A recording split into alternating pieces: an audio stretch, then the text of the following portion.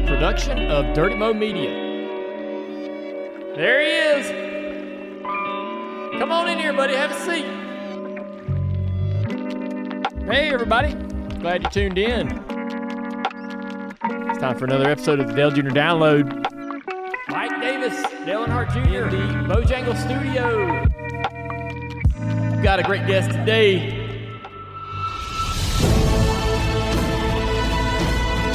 Well, how you doing, Red? I'm doing fine right now. This is every week, okay, bud? Buckle in. Yeah. You died on that hill. Your career died on that hill, and you were hard-headed. You're the bigger idiot. I didn't even think about it. You thought about it and didn't ask. That makes me the bigger idiot. I think so. Hey, everybody, it's Dale Jr. back again for another episode of the Dale Jr. Download here in the Bojangle Studio, and this is a special holiday Christmas edition of the Dale Jr. Download, and we have a guest here, and as usual, our guest segment is presented to you by Ally, and Ally's been giving us bringing these great guest segments to us all throughout the year, and they've done it again. We're going to talk to Denny Hamlin. Denny Hamlin's in the studio, and Denny's going to talk to us about his year as a podcaster, man. I've been excited to talk to you about this. Haven't really spoke to you all year about the ups and downs of Actions Detrimental, but I want to hear whether you've had fun. I had a fun year doing it. I appreciate you offering the opportunity for me to do that this year. It was a lot of fun. It cost me a little bit of money, but It was fine. So let's talk about it. If we didn't think that was going to happen, we were just fooling ourselves, right? I don't think that. So we met in some office, and we're trying to convince you of, here's good reasons why you should do this. Here's why this might be fun. I want to know, first off, I don't think any of us thought it was going to cost us any money, right? Thought we were going to try to make money, right? But I want to know, and from that very first conversation where you were trying to wrap your brain around whether you really could do it, you had time, you didn't, you had a lot of things going on. Did you have the time to do it? Did it work out the way you thought? Was it more or different or what you expected? It was better than expected, honestly, from a times perspective. I mean, I was really worried about, and I asked you a ton of questions about, how much time am I really going to put into this? Luckily for me, between Jared, following me around everywhere I go on any given race weekend. A lot of times he's around me during the week, even when I'm not at a track. You got Travis there helping on the producing side of things. They help me be prepared, even if I wasn't going into each episode. So, making sure we had shared notes, and, if I asked them, hey, I didn't see that wreck, show me the wreck, let me see the comments, and then expand upon it from there. So, honestly, from a times perspective, I think that it was better than what I expected. And everything it's everything I thought it would be in the first year. So, yeah, pretty happy with it. Did you ever have comments on your show that got a driver's attention? Yeah, I mean, I think you definitely saw it in some drivers' interviews, right? I'm sure he'll say this Monday or whatever, right? So they're tuning in, which, I mean, that's what we hoped for, right? We hoped to connect to new race fans to kind of educate them on what they just saw or maybe what they didn't see. And then we also wanted to expand upon the nuts and bolts of the series to the avid race fan that tunes in every week to get them an insider's perspective of, what maybe the business of NASCAR, whatever it might be that, that don't see behind the scenes. So that part of it was really fun to me. And really, I feel like we connected with the people we wanted to connect to, for sure. Yeah. You made a choice to record at a unique part of the week, right? You wanted to record immediately, so right away. What was your typical record time? What time of day? Usually 10 a.m. Give or take a couple minutes. Monday morning. Yeah, that would be if we. Sometimes though, I thought you did it right after the race, or I did. If we got back before dark, we would do it. Yeah. So really, the race needed to be within probably an hour flight of Charlotte. Then I could come back and do it right away. I actually regret not doing it more right after the race, even no matter what the time was, because that Monday morning sucks sometimes, right? So I wish, as a driver, you can't sleep anyway on race night, so I might as well just do it whenever. Yeah, and the thoughts of what happened and everything's fresh on your mind, your emotion about it, is a little bit more genuine and real. Monday, you had time to kind of think about it and get over some things. You talked about how, so you named this podcast Actions Detrimental. Kyle Larson came up with that name, by the way. Kyle did. I mean, it's perfect, right? when I was here and names were being discussed, and there were some good ones, but that's perfect. Yeah, it fits, right? Then, literally, like 5 shows in, I mean, we just really getting our feet going, right? Getting our legs. The thing at Phoenix with Chastain, and then the comments, which that was worth it though. Let me tell you, because that $50,000, whatever it was, the points didn't matter until they did. It turns out they didn't at the end of the day when it came down to that regular season championship. But that ended it with me and Chastain. It was worth $50,000 to me for it to be done. Yeah. And whether it was the actions on the track or, talking through a mic, like to them at times, like it was worth it to me to get that behind us. It just been going on too long. So you didn't have a podcast in the past when you'd been in situations like that, right? And so how was the podcast an outlet? Or wasn't it? It was an opportunity for you to kind of like just blow off some steam, right? Get it off your chest. Yeah, it was. I mean, it's an opportunity that otherwise I would have spouted off to the media. Mm-hmm. As soon as the race is over and they're chasing me down pit lane before I hop on a golf cart and go home. Right. So it was an outlet, and what I liked about it was, it's what you told me it was going to be, is that you've got more time to process your thoughts.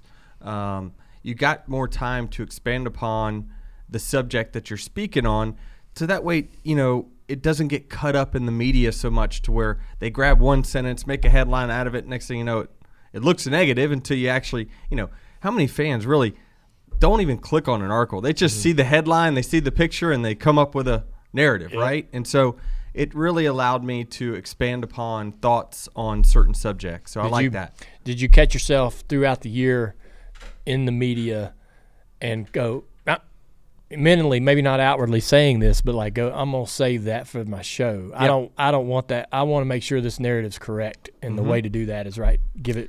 Keep it for my show. Did you find yourself sort of tagging things like that? It was, and it's you kind of told me that was coming. You said that you'll notice, Denny, you're gonna start saving a little bit for the show. Like, you're not gonna just spill it all out there during your 20 minutes of media availability on Saturday. And a lot of it, too, allowed me time to really think about it, right? There would be shared notes. And then on top of that, if I'm doing a media availability, there's no one countering or challenging what I might be saying, right? Where Travis or Jared has an opportunity to do that. So I think that sometimes stirs up some mental thoughts of like, well, is this the right take or not? Yeah, I really thought Jared did a great job all year. I don't know him very well. Yeah, we were wanting you to be excited about your show, so you had some influence over what it looked like, what it was going to be like, and you said Jared's going to be the guy. And a lot of times when like a driver particularly is the host of the show, it's hard to find people that'll counter them. It's hard to find people that'll hold them accountable or say, no, that's not really how it happened, man, or you're not really telling the whole truth, right? And you need somebody on your show that can do that. So I think we ought to celebrate him, man. Jared did a good job 100% adding to the show, keeping things in line, having a great perspective, an alternative opinion, and y'all did have great chemistry, man. Yeah.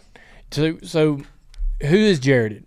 How did you meet him? How did you hire him? Tell us why we should be excited about him going forward. Yeah, so Jared he's a great guy first. He's just a great dude. We hired him as my director of social media back in 2019. We saw kind of where NASCAR was going with, promotions, and we knew that, I needed to work on, my social and it's one thing for one driver to do it. I get it. But I really challenge Rod Moskowitz at Pro Sport Management to, I want you, listen, Rod, I pay you a fee, right? You manage me. You're my agent, manager. You negotiate deals. You go get deals. You help me build a race team. All these things, right? But I feel like a service that you should provide to all the drivers is social media.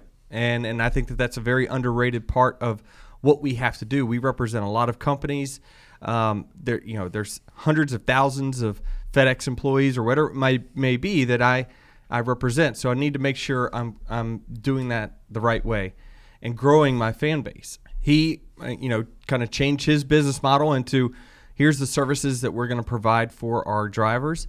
One of them being social media. So, that was something that actually was a big recruiting tool, I think, for, William Byron to go over to Pro Sport, is that William saw my social and was like, man, they do a really good job over there. And it helped, with that process, I think. So, it was part of Pro Sport Management's hiring to manage Denny Hamlin's social media. And, when people ask, like, well, how much is Jared, how much is me, you pretty much can get a good idea of who's doing what. Like, if we have Molly's picks for a Super Bowl or for football picks, Jared edits it all out. I send him a video, he edits it all up, puts it in there, and gets it done. So he's been my social media guy for the last 4 years. And I just knew that when you told me kind of, here's what you need to look for in a co-host, I'm like, this guy, he knows just enough to be dangerous. Yeah. He knew a little bit about NASCAR growing up. He lived, basically here in kind of the Charlotte area as just a photographer. And he's expanded his skill set beyond doing that. And, I knew it was a simple ask for me to ask him to do it. He's always right there next to me. I love it during driver intros or wherever we're walking out.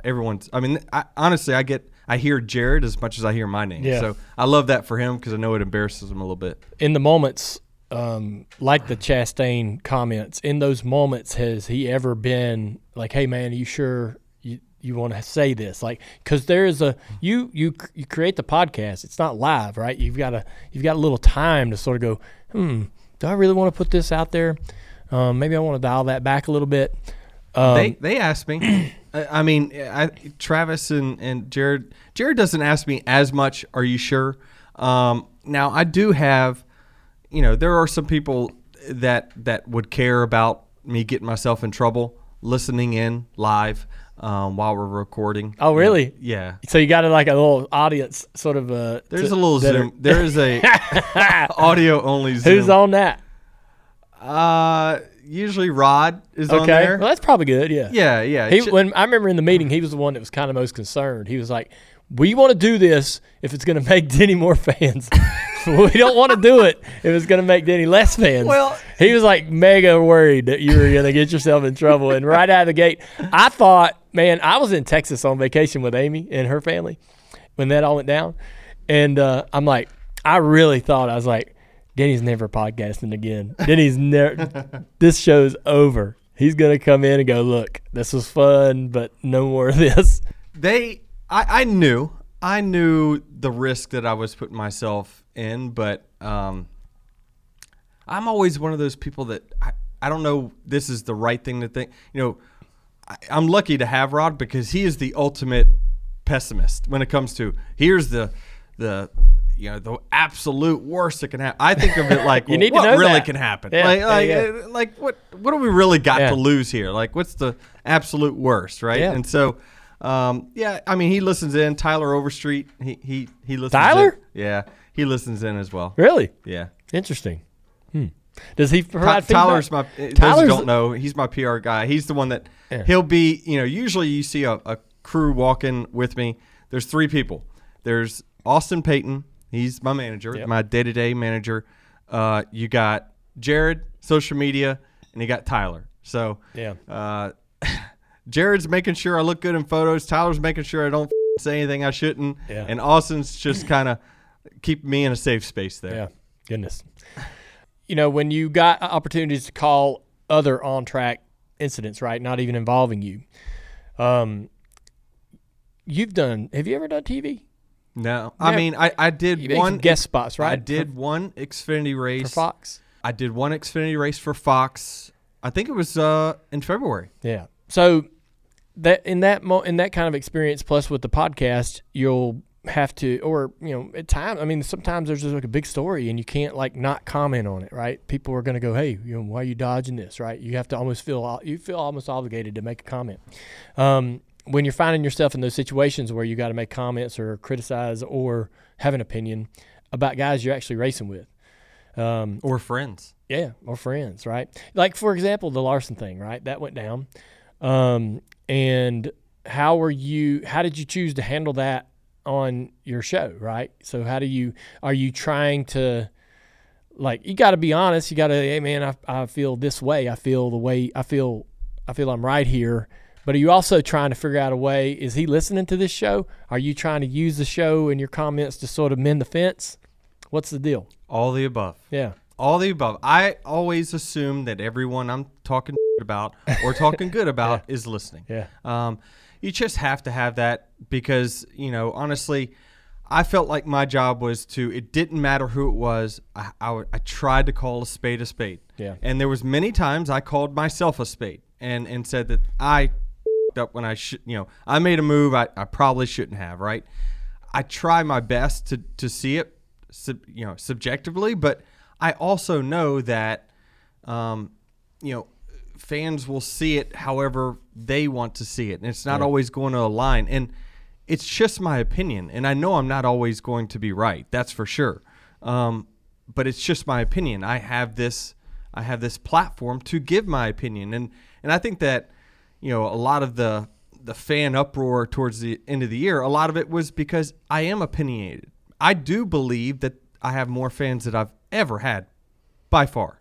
It's not close. However, the counter Denny Hamlin fans, the ones that don't like me at all, are louder than they've ever been. So it's just been more noise. But I do believe that it did what we hoped, and that was build a platform, build a fan base, build a brand, and see where this thing goes. Yeah. I mean, I think that would you say that the podcast has been a way to kind of put you over to the fan base, grow, like you say, man, I think you have gained more fans. I think people have gotten to know you better through the show. You can't help but learn really who somebody is when they're putting themselves out there like that, and people will choose to like or not like what they hear, right, and what they learn. Seems like that you've grown your fan base, but to your point, right, you've also stoked the fire a little bit with some of the people that don't like you. They're still listening. I think all of those things are great, right? I feel like some of our drivers, I'm not going to name any names, don't want any noise, right? They don't want to get near the noise. They don't want to get the noise. They don't want to ruffle any feathers, get anybody riled up. They just want to live this sort of quiet existence and go race a car in front of, be this megastar. But otherwise, that's okay. Yeah. And that's okay. Yeah.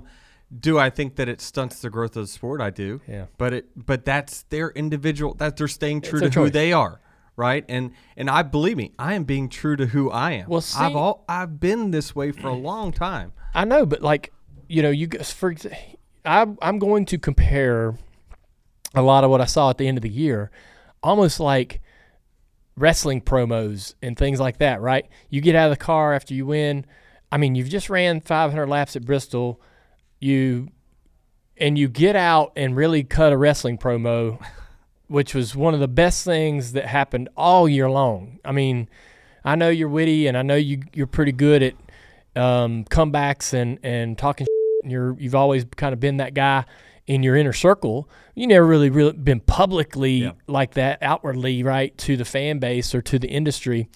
And I don't think it was it wasn't a bad thing. It was perfect, right? But you jump out of that car after racing all race long and cut a wrestling promo, and it was like, I mean, if I'm NASCAR, I'm sitting there going, holy shit, this is the greatest thing ever, right? We need this. This is what we need every week, right? A guy win a race, get out and say some cool shit, right? Whether he's whether he's going at his haters or whether he's saying something, completely positive toward his fans, whatever it is, right? You get, and so I feel like that the show. Did the show play a role in that, right, to allow you to sort of get more comfortable with, in that moment, right, in front of thousands or millions of people watching on TV, right?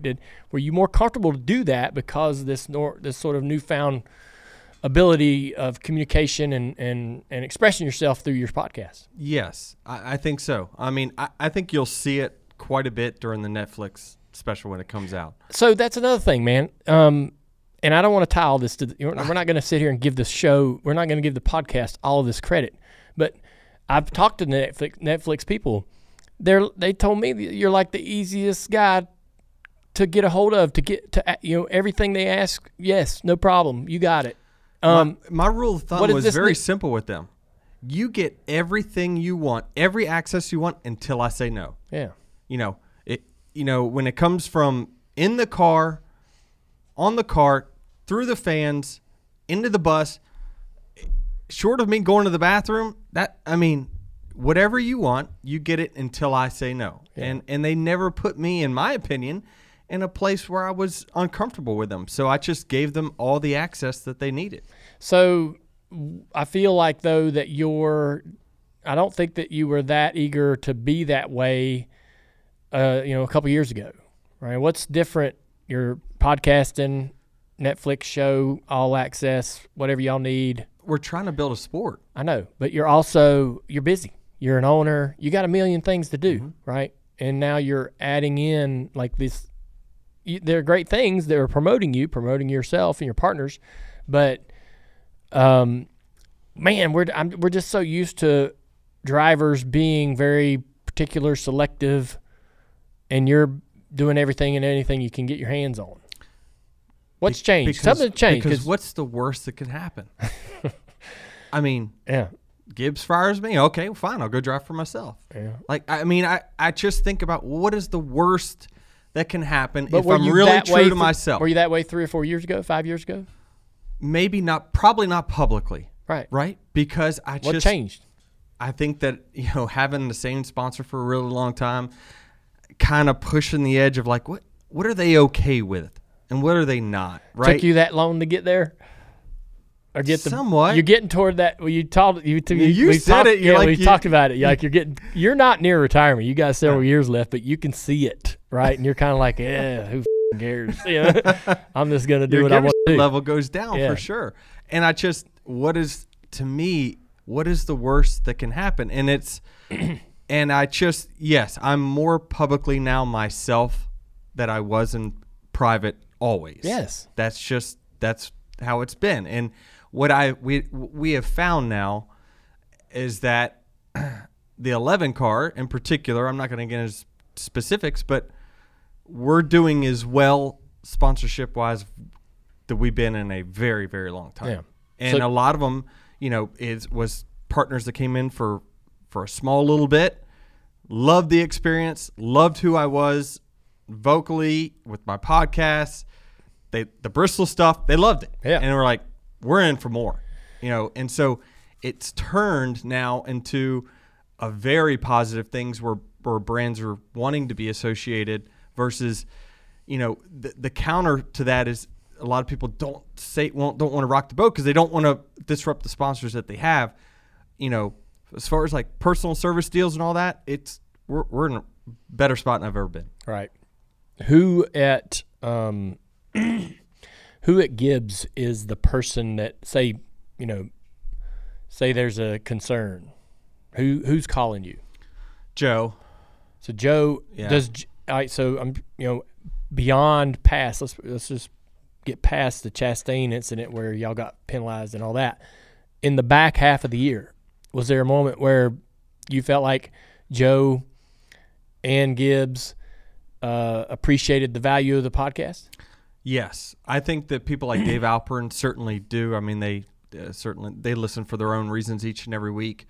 But Joe, do I think he's a podcast listener? Probably not, but he probably gets.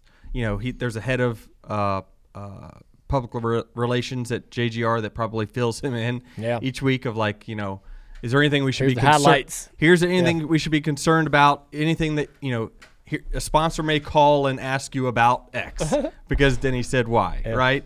And so there was only one, and honestly, I can't even remember what it was, but he said to me, he's like, I was kind of a little bit worried when he said this, but the sponsors has not said anything about it, and so it's okay. What about when now that you've got a year under your belt as a host of a show, what creatively has that started in your mind? Like, because you got your own race team, right? And you're seeing how this is a nice little tool, good little addition to be able to create content, control narrative, and entertain partners and so forth. Have you started thinking about how you can utilize this within your own program at 2311? I have. Certainly, I think that there's certain things, and trust me, when like things like the negotiating committees going on with NASCAR, and I'm saying things publicly on those negotiations or whatever it might be. There's many times where Curtis will say, "I don't control Denny." Yeah. He I think in a way he's saying that I'm not telling him to go say anything, but I ain't stopping him either. Right. Right. So there's some important things that we need to get settled, and we need to have better on the team ownership side.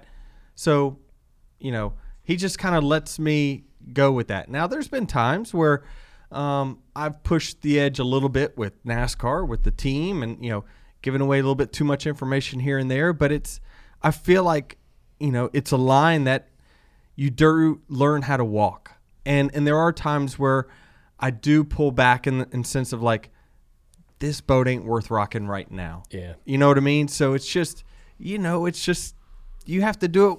You have to do it live, right? You can't edit, what you say when you're commentating a race, right? It's coming, and it's coming now. I at least have an opportunity to, when I do record, I've got a little window of about 5 hours to tell them to put something in or take something out. Mm-hmm. And so very rarely have we edited stuff out. We've pretty much kept it pretty raw. I've been contacted in the past and recently by some team owners about how they could use our platform to tell the ownership side of the story, right? So would it be fair for fans to think that maybe the podcast is a nice piece in your arsenal in terms? I would love to have Curtis come on. Yeah. And there's been times where he's been so frustrated, he says, let's do it. I want to come on. Record now. Yeah. Then 5 hours later, he's like, take it all out. Yeah, exactly right. So, those who don't know, Curtis Polk has been Michael Jordan's manager for, decades and decades. So I do think that there's an opportunity there, right? To continue to grow it. I would love to see continued growth into year 2, and I think just brainstorming with you guys on figuring out how to do that. Yeah. Right? Do you guys pay attention to viewership numbers, things like that? Do you? Yes and no. I mean, not religiously. Yeah. No. I couldn't even tell you kind of how we stack up with other NASCAR podcasts or motorsports podcasts, but it seems like it's pretty good. Yeah. Nah, in the motorsports world, you're doing awesome. And it gets competitive when you start looking at the iTunes chart, charts and so forth. You can start getting, and it's odd, man. You'll have like 1 week where you thought it was just a normal basic show, and it just does really well. Some of the stuff that, so that's another thing too with podcasting, and I want to know if you feel the same way. I'll come in with a note, and I'm like, they're gonna love this, and it's flat. It just people hear it and there's no reaction, and then they're going bonkers over some shit I said that I didn't think meant nothing, right? Something I did at home or something in my everyday life, and so it's hard to know what people want to hear Yeah. because you'll think, man, these things will kill. This is going to be entertaining. They're going to love this. Oh, man, we laughed our ass off in here for 15 minutes. Don't care. And then there's something in the back half of the show that we didn't even think was a big deal that they just loved. I think that one thing that I'm entertaining is, and I maybe want to hear your opinion is like, should I have more guests? I just worry about my interviewing skills. It can't get better if you don't try. I know. I had William Byron on. That was good. fun. The Joe one, my mom. Those were I thought those were all really, really good. But I didn't think I did much in there. I just kind of let them go. You don't need to go. So my favorite. I think Dan Patrick's one of the best in the business, right, to interview. And if you listen to him, his questions are super short. Why'd you do that? What was that for? What? How come? He forces the person to have to tell everything, right? Yeah. And so, one of the biggest mistakes that they'll tell you when you get into broadcasting is interviewing is don't put the answer in your question, right? And so don't try to steer somebody toward what you're trying to get out of them. And because you basically give them the answer and they can just go, yep, that's right. And so, but when you're with somebody that like your mother or your friends or another driver, it's just a conversation at that point. And I think everybody really enjoyed it. The guests that I think you should have guests when it makes sense.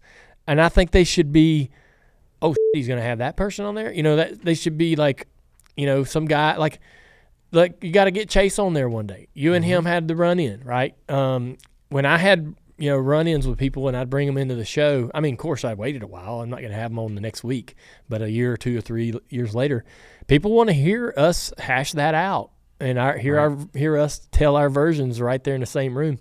They love it. So I think, and you've had a long enough career where you've got plenty of drivers where you've had some misunderstandings with, to have them come on the show and especially almost all of them pretty much. Just about all of them. Yeah, just about all of them. Yeah. I mean, one thing. Let me ask you this: drivers' intros, or when y'all when the drivers are together, does any of them ever y'all ever joke or laugh about being on? Like, hey man, y'all. Not really. Really? No, not really. I mean, we'll talk at times. People will say, you're right bringing up this point. Like, we got to fix this or that or whatever. Yeah. And I'm like, all right, well, you tell them too. Yeah. People just hear from me. Are you surprised too that they're listening to your show? Am I surprised? No, because I mean, honestly, drivers don't listen. If one of my competitors had a podcast, I would listen. You would? Absolutely. Golly. Absolutely. Because I want to hear their perspective. Yeah. I genuinely care about what their perspective is and how did they see the race go down? Is it what I thought? I am. All right, curious. Let me ask you this. So you say you listen to Joey Logano's podcast. He does a little show, right? Yeah. So say you listen do I turn it on? No, but I do listen to the highlights. Yeah, you listen to the show and you strongly disagree with something he said. Are you going to go on your show and go, I heard Joey say this? Absolutely. I did it all year. All year when drivers made certain comments on a show or through the media, I would expand upon it all year long. Really? I did that. Absolutely. Man. But again, it's just an opinion. It's not all fact. It's just how I see things, right? Yeah. And one thing that I was actually worried about too when it comes to actually asking, I fear rejection a little bit, is that is the PR team going to let them come on my show? Oh, you think you're going to get your feelings hurt if they say no? You feel rejection? Denny Hamlin does not fear rejection. Not in that kind of way. Not in that kind of way. What I'm saying is that, what kind of way? Hendrick Motorsports said no. They're worried I'm going to send you down a rabbit hole and get you in trouble. What kind of way does Denny Hamlin fear rejection? I thought from the organizations, just from Rick Hendrick. Which is why I'm surprised, William Byron. Are you thinking, I want to ask the driver? The driver's probably fine, but his race team might say no because they think I'm going to get him in trouble. Yes. That. Yeah. Man, I ain't worried about the drivers. I'm know. worried about their team. But then I would just a have bunch of stiff necks. I know. That's what I would do. I'd go on my show and say, "What a bunch of stiff necks." I asked them to come on. The team wouldn't let him. That'd burn them, man. They'd have to rethink their whole PR, right? Ah, you're a good point. That's a good point. We're not letting the drivers. I know this is good. We're working do the stuff out. things. I mean, it might burn a bridge, but I don't know. Dale, I don't think I'm really too concerned about that. I know. Yeah. All right. So, who is there a guest that you would like to have on? Like, Chastain. pick one. Ross, right? And you've asked him. I have not. Well, you should. I know. I will. I mean, you and him communicate. You got his number. Yeah. Mm-hmm. Right. What's the last thing y'all have texted about? Oh, man, the last time we texted, there was clearly an incident. Oh. Yeah, I mean. I thought you and him were good. I know, but that's how long it's been since we've texted. We've talked in person since then. We've, just like what? Small talk, Okay. He's standing right there. Yeah. I'm standing right there, and did y'all ever you can't ignore each other. You got to just, hey, how's it going? Yeah. How's it going? Yeah. Oh, and so that's good. Now how's your car? Car's good. Yeah. And so that happens, and you're like, we're good. Okay. You walk away from that going. I think we're good. I think in my mind we're good based off of what happens on the racetrack. Oh, the driving around each other's different. Mm-hmm. And so I've asked Ross to come on the show. He will. Sometimes he has to, he gets the, watermelon farming, and he can't, he has to change a schedule around or something. But he's pretty easy. And I think, that should be your finale of season 2. So you got to start big, and you got to end big. And you got to have something good. Well, I was thinking starting with Chastain. Well, you could, but then how you because by the end of next year, you're gonna have another Chastain to invite on. I'm sure I'll get in. You'll have another driver for sure. So you got to start with a big guest. You got to end with a big guest, and then there's the summer lull that you got to be careful of. You got to have some fun things happen in the summer months for whatever reason. I don't know why people kind of mellow out. Because we don't have an in-season bracket. We did. I came know. up with one. 70-some thousand people filled out a bracket. Yeah, you came up with that. Yes, who came up with that? I did. Just sitting. But yourself? It came from 15 years ago. DirecTV had a in-season bracket. Nobody ever knew about it. Yeah. Why didn't they know about it? It paid $100,000 because they gave me $100,000. You won it? Yes. Wait, you won the bracket? Yes. Not this the year. The driver got $100,000? Yes. When did this happen? Was I in this? Back in like 2010-ish. I wasn't good enough. Yeah, DirecTV had a bracket. Man, they would mention it for me. sometimes on TV. I'd never heard of it. But like someone needs to look at the in-season tournament for the NBA. Yeah. And what it has done for their. This is the dog days of NBA where no one really cares, and like you just. When it's 80-some games, it's like, man, what's the difference in Thursday night or Saturday night, right? Sure. They made it matter in the middle of the season. So I just, listen, I had talks with NASCAR after they saw how many people participated in this bracket challenge. Wait, you came up with the bracket challenge, right? It was kind of a podcast social media thing. Mm-hmm. How many people signed up? 79,000 something.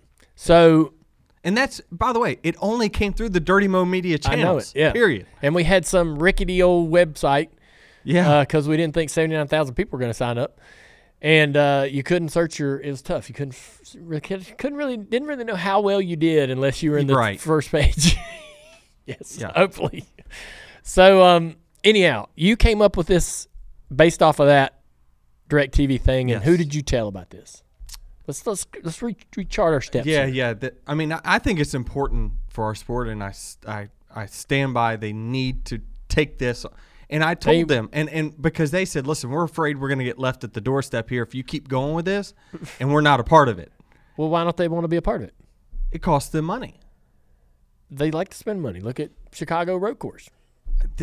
You're preaching to the choir here. I agree with you, but I think it should pay $3 million to the winner. Oh. That's a lot of money. $7.7 billion. Okay. Really? All right. So what do you think it's going to return in audience that will make the next TV deal? Okay, let's say they do it for the next 7 years and it costs them $3 million. That's $21 million. Okay? Yep. You don't think it will bump up the TV ratings through those summer months enough to up the average of viewers to then get a return on that $21 million? I think it would be worth it. 100%. $3 million to the winner and nothing else? I don't. Sure, Listen, yeah. Call it, whatever you want to do. Schematics, 2 or $3 million for the winner. You make it past a certain round, you start getting paid. Yep. It's $50,000, Yeah. then $100,000 if you make it to the semis. Blah blah blah blah blah. I told you how we did it. You would give it to NASCAR? 100%. Why? Because it'd be good for the sport, and I'll get a return down the road. When? How? My race team would get. The return would be. We're sharing in revenue. TV revenue, we'll just get a share of this, that, and the other. It'll be more for the sponsors to talk about. So when TV, it brings narratives and subjects to talk about. Hey, holy shit, look at this battle for 17th. That may not be important, but in this bracket it is. Yeah. And look how hard they're racing for 17th. Yeah, the back end half of the field races harder than any other part of the field No throughout doubt. every single race. So if NASCAR doesn't take ownership, we just can keep doing it? We're going to do it ourselves then. Doing it ourselves. Yep. I like it. So that's a great way to segue into sports books. North Carolina is opening up sports books, or opening up the ability to be able to gamble legally. What are your thoughts on that? Are you thinking that's going to have a heavy impact on our sport? How do you think that affects us?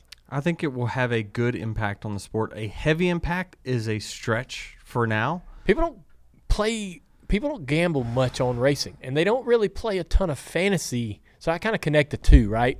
Gambling on something, you do it because it's fun. Winning and losing sucks. Winning's fun. Playing fantasy sports, same sort of thing, and you can win money doing that. But when I look at NASCAR, their fantasy platform ain't terrible. There's a lot of potential there. I've played a lot of fantasy NASCAR over the last several years through NBC, and it's fun. But it hasn't really taken off. Okay.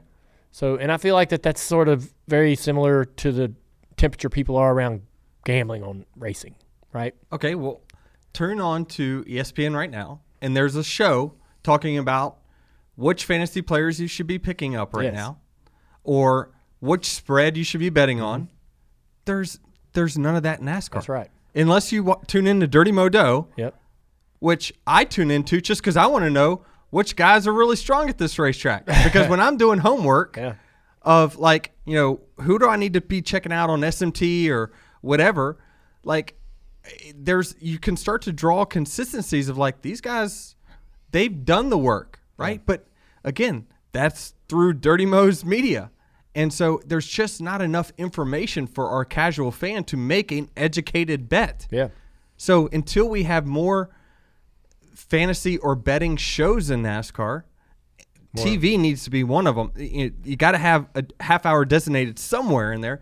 Every other sport has some sort of fantasy or betting show to at least give the people. I mean, you might as well just play roulette and red or black if you don't know what you're doing, right? Yeah. So people who are in sports betting like to have an edge, and their edge is having some sort of, you know what, that guy's history is good, and here's what he may have finished 26th last year, but there's a little asterisk on that. Now, there's some people on social media that try to help the casual bettor, and you can go find their handles, but it's just not enough. That's why there's not enough momentum of sports. There's just, you got to create some shows, and NASCAR's got this new production studio that they're opening up. I think some sort of fantasy or betting show needs to be part of their priority. 100%. I agree with that. All right, man. Well, there was I feel pretty good. You're happy doing podcasts, right? Feel pretty good about that. Going into next year, standing on the gas. Actions detrimental, full steam ahead, right? Yep.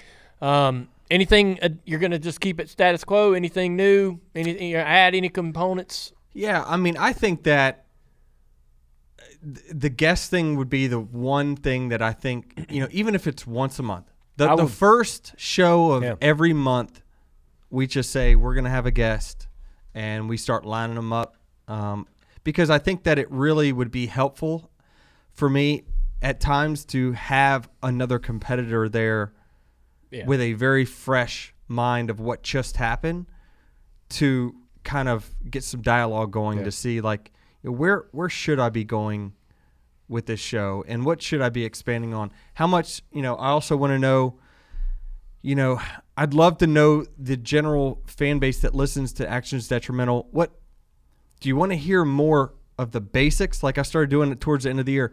NASCAR 101. When I knew I was starting to get off the rails a little bit and get too technical, I would break it down into, okay, here's the elementary, what I'm talking about here.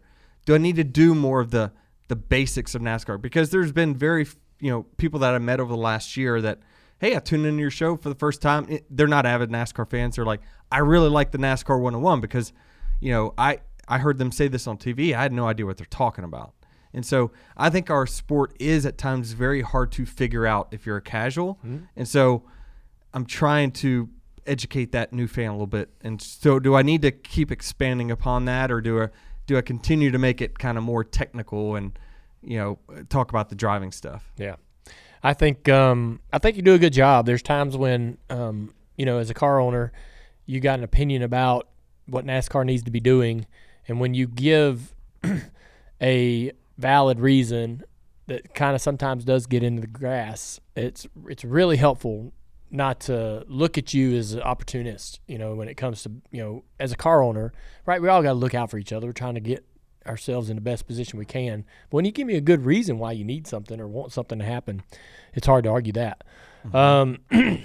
So I want to ask you just a couple things before I let you go. Thank you for coming today. Busy time of the year. Everybody's scrambling, trying to get everything done. I got a lot of on my hands. Yeah, I bet. Literally. So, you ever try to wipe your ass with the other hand? What the hell? I'm serious. That's why I shaved my head. Can't.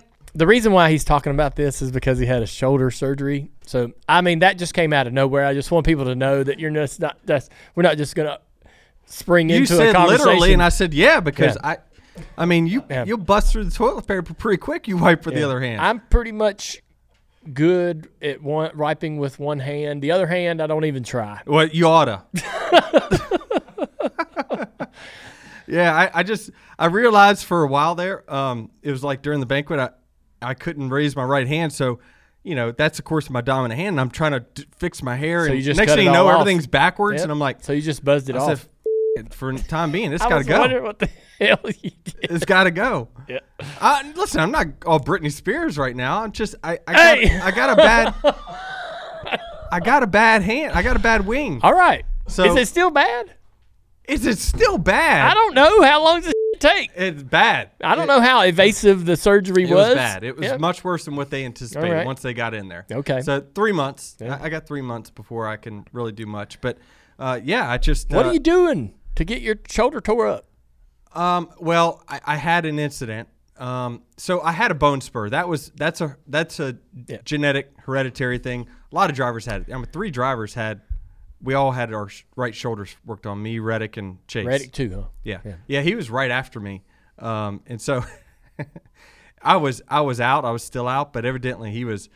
When he started coming to, he started cussing out the doctors and all kinds of stuff. It was pretty funny. But so we went in for the same thing basically, which is a bone spur. But I knew that I had done it the Thursday before the Vegas race. I had a sports incident and I ended up popping 2 tendons in the right shoulder on top of the bone spur. And then once I kept driving on the last 5 races, it was destroying. Yeah. Some stuff in there. There's some rotator cuff that had to get repaired as well. So went from a 3-week recovery to now 3 months. So damn, 3 months. So when will you be 100%? When do you hope you'll be 100%? Man, you gotta honestly, have a date. I'm not going to be 100% for a while. Probably late February, early March. Yeah. But I don't think anything can be as bad as what the end of the season was. Gotcha. I couldn't. There was a 2-race stint where I couldn't hit switches on the dash. I couldn't change the brake bias if I had to. There was just no way I couldn't reach it. I couldn't get my right shoulder up, and So I just really struggled. The last 5 races, I had to go from a guy that always kind of guided with the right hand, and I would see my right hand, and that's how to being just a left hand pull driver. And so I couldn't run my cars as loose because I just couldn't correct, and it was a challenge. So I'll start the year not 100%, but definitely better than what I ended last year. There was a test at Phoenix to try to improve the short track package or learn more. I've not heard a bunch about that. It's been kind of quiet. Mm-hmm. You as a car owner, I'm sure you're in the conversations about what's going on there. What do you think they learned at the test? What did they not get accomplished? I hadn't heard much either. I mean, I actually was thinking on the way here that to get the guys at 2311 and JGR to send me all the summary from the test. I did look at all the drivers that did make comments. I looked at what they had to say. There's also a driver text in which they were commenting kind of live as they were making changes. Mm-hmm. It didn't seem like there was big game changers. Again, most of them felt like tires were the biggest changes that they made. Really? Yeah. I mean, there was that new up-down splitter they said was maybe marginally better. I'm surprised that these components aren't making a bigger difference in the racetrack, because they tried a bunch of stuff at Richmond and they're like, hey, I couldn't tell what you put on there. If you didn't tell me, I wouldn't know. Dale, why are we trying to fix aero at Martinsville? We're running 65 miles an hour. Run the fender and the front bumper knocked off of it. It doesn't. It's just not going to drive different. Yeah. Aero is not the answer on the short tracks, and all I right. know we keep beating this dead horse, but it's just aero is not the answer. It's a grip to horsepower ratio that we have tightened up over the last 10 years. Really, we used to be 900 some horsepower, and tires used to fall off a bunch, and now the tires don't fall off, and you got less horsepower, so it doesn't wear it out. We have less downforce than we ever had, so less downforce equals less tire wear. So as they continue to keep taking downforce off, you got to move the tire with it to make it, beyond soft. I'm talking about gumball soft. Hell, the rain tires lasted 25 laps. They were awesome on a dry track. Yeah. And it was awesome because the minute somebody wore a tire down to be bald, their lap times was awful and they'd start to drop, right? Yeah. So how can we get our tires to actually wear will be the game changer, because obviously they're not going to go back to horsepower. Yeah, I thought they talked about like everything was on the table. They made a comment. Everything but horsepower. They just they will not do it. Oh. And I can tell you as an engine, I can tell you as a team owner, our engine bills when they was 700 or 800 horsepower versus right now is no different. So I don't understand why going back and taking a 50-cent piece of aluminum that is a tapered spacer and opening that thing back up to 750, I can't make sense of why we're not doing it. Because the engine builders, Doug Yates came on and says, we can change that next week. The components ain't really going to change that much. We're going to get the same durability out of it. There's just something going on where they will not do it. And I hate the excuse of, well, new manufacturers. That. Like, until someone knocks on my door and says, we're coming in, all right, we'll only come in if it's this. Yeah. That's fine. Can everyone buy in? We have a new manufacturer coming. We're going to reduce horsepower to 650. Yeah. Until that day comes, make your product that you've got now better. Yeah. There was a moment where they were going to change the transaxle to try to figure out how to get rid of the shifting, and then they decided Can't do that either. They decided not to do it. You can't. Look, can I tell you They why? were going to do it at the test, and I heard that they scratched it off of the list because it was going to take too long for all of the teams to make the adjustment, to make the change. And it was like, it was on this list. Am I wrong? It was. I didn't know they And then aborted it. Aborted. Yeah, they didn't even try it. You just get me fired up and you get me Went upset. all the way to Phoenix. I'm getting upset. Went all the way to Phoenix and just like took it off the list. I know. No. Well, listen, I applaud the effort to try to get the shifting out because I think the shifting is a bad thing. Right. It's a bad thing because oval track racing is momentum based. When someone misses the center of the corner or you can roll a little better, you gain that speed all the way down the straightaway. When you shift, you can miss a corner, grab a gear, and you've regained your momentum. That's bad. However, when I looked at like what NASCAR was proposing for getting rid of shifting at Martinsville, we're like, that ain't going to work. Our minimum RPM is going to be like 5,000.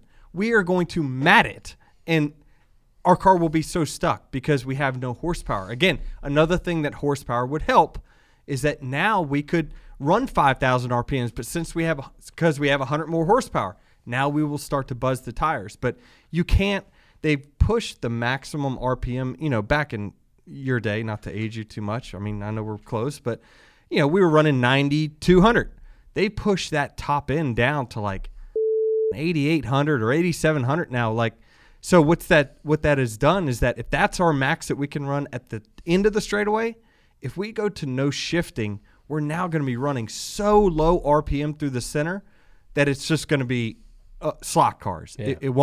It's not going to work. We actually need the shifting to, get the tires to wear, because, we will literally mat it. We nearly mat it right now at Martinsville off the corner for the entire run. You can't, because the top end RPM is so limited that the bottom end is way too low and our cars have no horsepower, so it's going to have terrible torque, and it'll be worse for racing until they fix it. Goodyear brought that tire to Martinsville. I thought that tire looked better. And I'm telling you, from the booth, man, it rubbered the track in. Yeah. Awesome. Rubber stacking up on the track. Cars are having to start to move around and straddle and do things to get around the corner. And yes, I agree with you. It looked like I was more entertained. Agree. We did move around. But once the pores filled up with rubber, the tire stopped wearing. Mm-hmm. That's why you saw people with, Eric Almirola and others, and there was many others, stayed on fucking 60-lap tires, and used to be you would, throw an anchor. I won a race in Martinsville there in 2010 where we started 9th with 6 to go and won the race because tires meant that much. But, and the reason we want tires to mean something is because it creates comers and goers. When the race cars are all the same now like they are, the drivers share data, everything is so similar, you're going to get similar lap times, and that's why the field there is more parity. But golly, once we all get going in that train, we're all running the same speed. So that tire, you see it in the monitors. Yeah, that tire they put on the car at Martinsville had more rubber, and it created more temperature, but it was the same compound, so it still didn't wear more. It's got to wear out. Gosh, we got to get to a tire that it wears. Yeah. And it wears after tracks are rubbered up, not just when the track is green. Every tire will wear when the track is green. Yeah. And that's the problem we have with tire tests is we don't have enough cars to really cover up those pores, because that's when we really see what tire wear we got. Yeah. Well, man, we could talk all day. Thanks for coming today. I was really curious to talk to you about your experience as a podcaster, and I'm glad that you've enjoyed it, because I think it's a hell of an asset for the sport. It's a great service for the sport to hear from the drivers from themselves, and I think hopefully it's encouraging to other drivers as well to start thinking about how to do this. But anyways, man, thank you. Hope you're having a great off season. I know that you're dealing with the shoulder thing, but hopefully everything's going well and you get your Christmas shopping done for your girls, and have you a great Christmas holiday, and Happy New Year. Thanks. I appreciate y'all, and appreciate you for giving me the opportunity. I certainly was apprehensive to start, but I really enjoyed this journey of starting this podcast, and obviously doing it for multiple reasons. Some of them selfishly, and some of them is to help this sport continue to grow and give ourselves and our fans some more content. So proud to do it, and next year's going to be a fun one. Awesome. Well, thank you, man. Denny Hamlin on the Dale Jr. Download. Man, I'm really excited to have Ally help us bring the guest segment every week. It's one of my favorite parts of the download. We get to talk to so many different people in racing, outside of racing. But everybody that comes in here, I want them to have had a good time. I want them to want to come back. I want them to feel like an ally to Dirty Mo Media. Thank you, Ally, for your continued support of the download and the entire Dirty Mo Media team. Check out Dirty Mo Media on Twitter, Facebook, TikTok, and Instagram.